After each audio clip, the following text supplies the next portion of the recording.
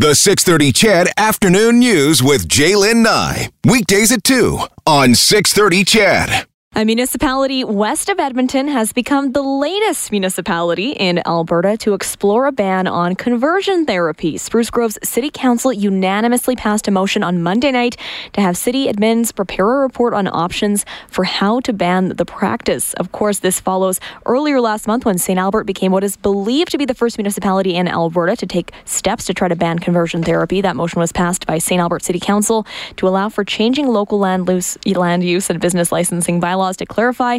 So conversion therapy is, quote, neither a permitted nor a discretionary use in any land use classification. We have Dr. Christopher Wells joining us now, an associate professor, Child and Youth Care Program at MacEwan University. Doctor, how are you? Thanks for joining us. Great. My pleasure. Well, this is certainly an excellent next step. How are you feeling to hear that another municipality in Alberta is taking these steps? I think it's great. I think we're seeing lots of momentum being gained across the province. I've also heard that Rocky Mountain House might be the next one to put forward a motion as well. And I think we're still waiting for Calgary to take some action. Chris, why the suddenty around this? Because, I mean, this has been going on for decades and decades, and now, finally in 2019, municipalities are stepping up and making things happen. Well, last year, in 2018, Vancouver was the first municipality in Canada to amend their bylaws to ban the practice of conversion therapy. And I think here in Alberta, we're seeing municipalities step up because the current provincial government has disbanded the conversion therapy working group and has really left a question as to whether it's going to take provincial action on this issue. We also know we're hearing lots of conversation from the federal government about potential changes to the Criminal Code of Canada. What does that support look like at a federal level? Are they on board with all of this? Well, the federal government just recently sent out a letter to all of the provinces and territories encouraging them to take action on conversion therapy by passing their own legislation. So right now in Canada, Manitoba, Ontario, and Nova Scotia are the three provinces that have legislation in place. PEI and BC have all made commitments to move forward. And as we know, Alberta is in a bit of a state of limbo, of uncertainty. The federal government, of course, we're coming into an election, so that has some play for sure. Putting conversion therapy back on the table. And basically what they want to do is change the criminal code to make it illegal to practice conversion therapy. So no matter if you're practicing that in a church or a basement or out in the community, it will be against the law. And if you break the law, you could go to jail. Dr. Wells, I know that Edmonton City Council is currently in the works of something along these lines. Where is the city at with these discussions? So just, I think earlier this week or late last week, the city administration issued a report on conversion therapy and options within the city of Edmonton. And that report will be coming forward to a committee of City Council next Thursday. So people are invited to contact their city councillors or register to speak at that committee hearing. And it's at that committee we'll see what the next steps are going to be for the city of Edmonton. But I believe there's strong support. Councillor Paquette, who brought forward this motion, remains committed. And I think these kinds of opportunities are really gut checks for city councils to have the opportunity to live out the values and the beliefs of our communities. Doctor, this is a question I have to ask, and I know the answer is a tough one to give because it's graphic and it's unfortunate, but what does conversion therapy look like, and just how big of an impact does this have on not only the person involved in it, but maybe their siblings or other members of their family? It's definitely a trickle-down effect. Absolutely. Conversion therapy has a long, unfortunate history in North America and Canada, and it's ranged from treatments including electric shock therapy, lobotomy, chemical castration. More of the more recent forms and methods are around talk therapy or aversion therapy. Still, sometimes drugs are prescribed as part of the treatment. But at its core, conversion therapy is simply an attempt to change someone's sexual orientation or their gender identity. And we know that there's no research anywhere that proves that you can actually change who a person is or who they love. So unfortunately, conversion therapy does great damage. It's been compared as a form of psychological torture, and it can lead its victims to have increased anxiety, depression, self-hatred, or even suicide or suicidal thoughts and post-traumatic stress disorder. So we know it's not a benign practice. In fact, it's very harmful and it's very dangerous, and it needs to stop.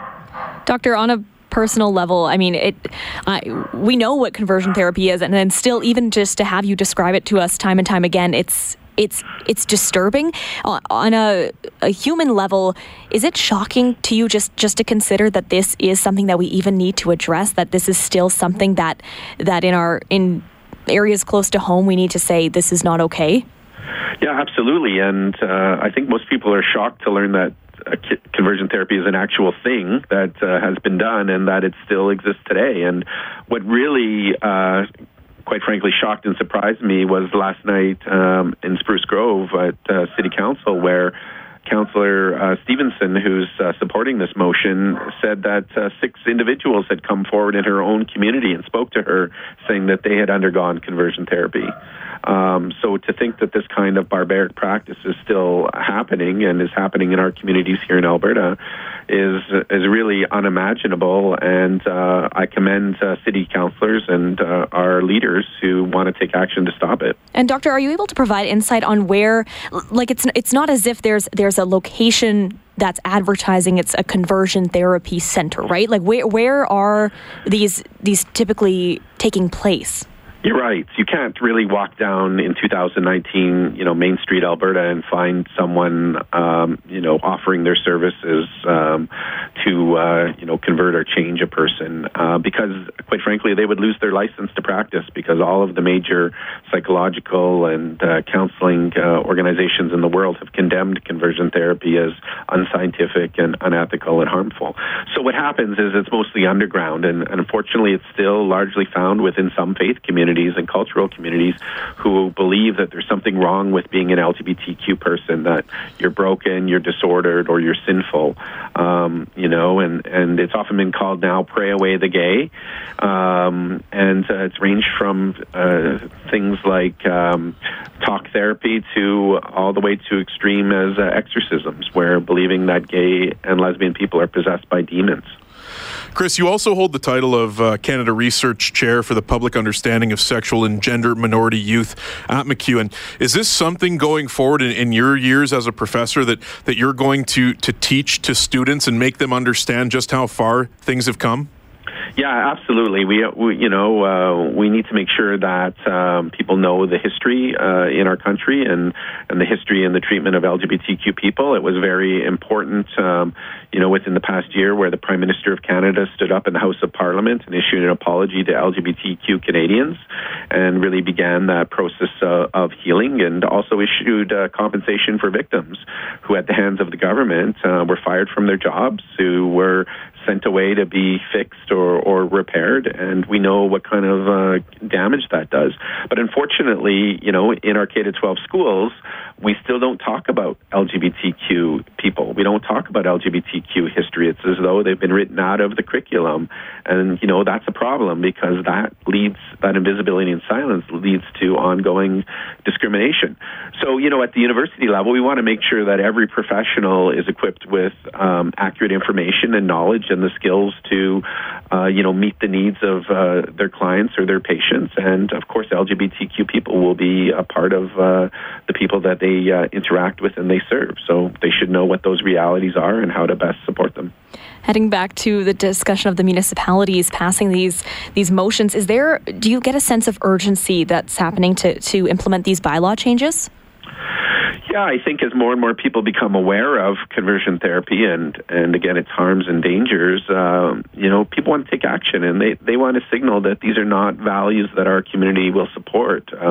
We want our community to be a welcoming and inclusive, affirming community that supports diversity and difference. And I find it really heartening that there's so many leaders that are willing to stand up and take action, on this, because at the end of the day, we get the communities that we're willing to build. So if people aren't willing to speak out and take action, then these kinds of discriminatory practices will continue to exist in the shadows. And unfortunately, they really target some of our most vulnerable people, namely our youth.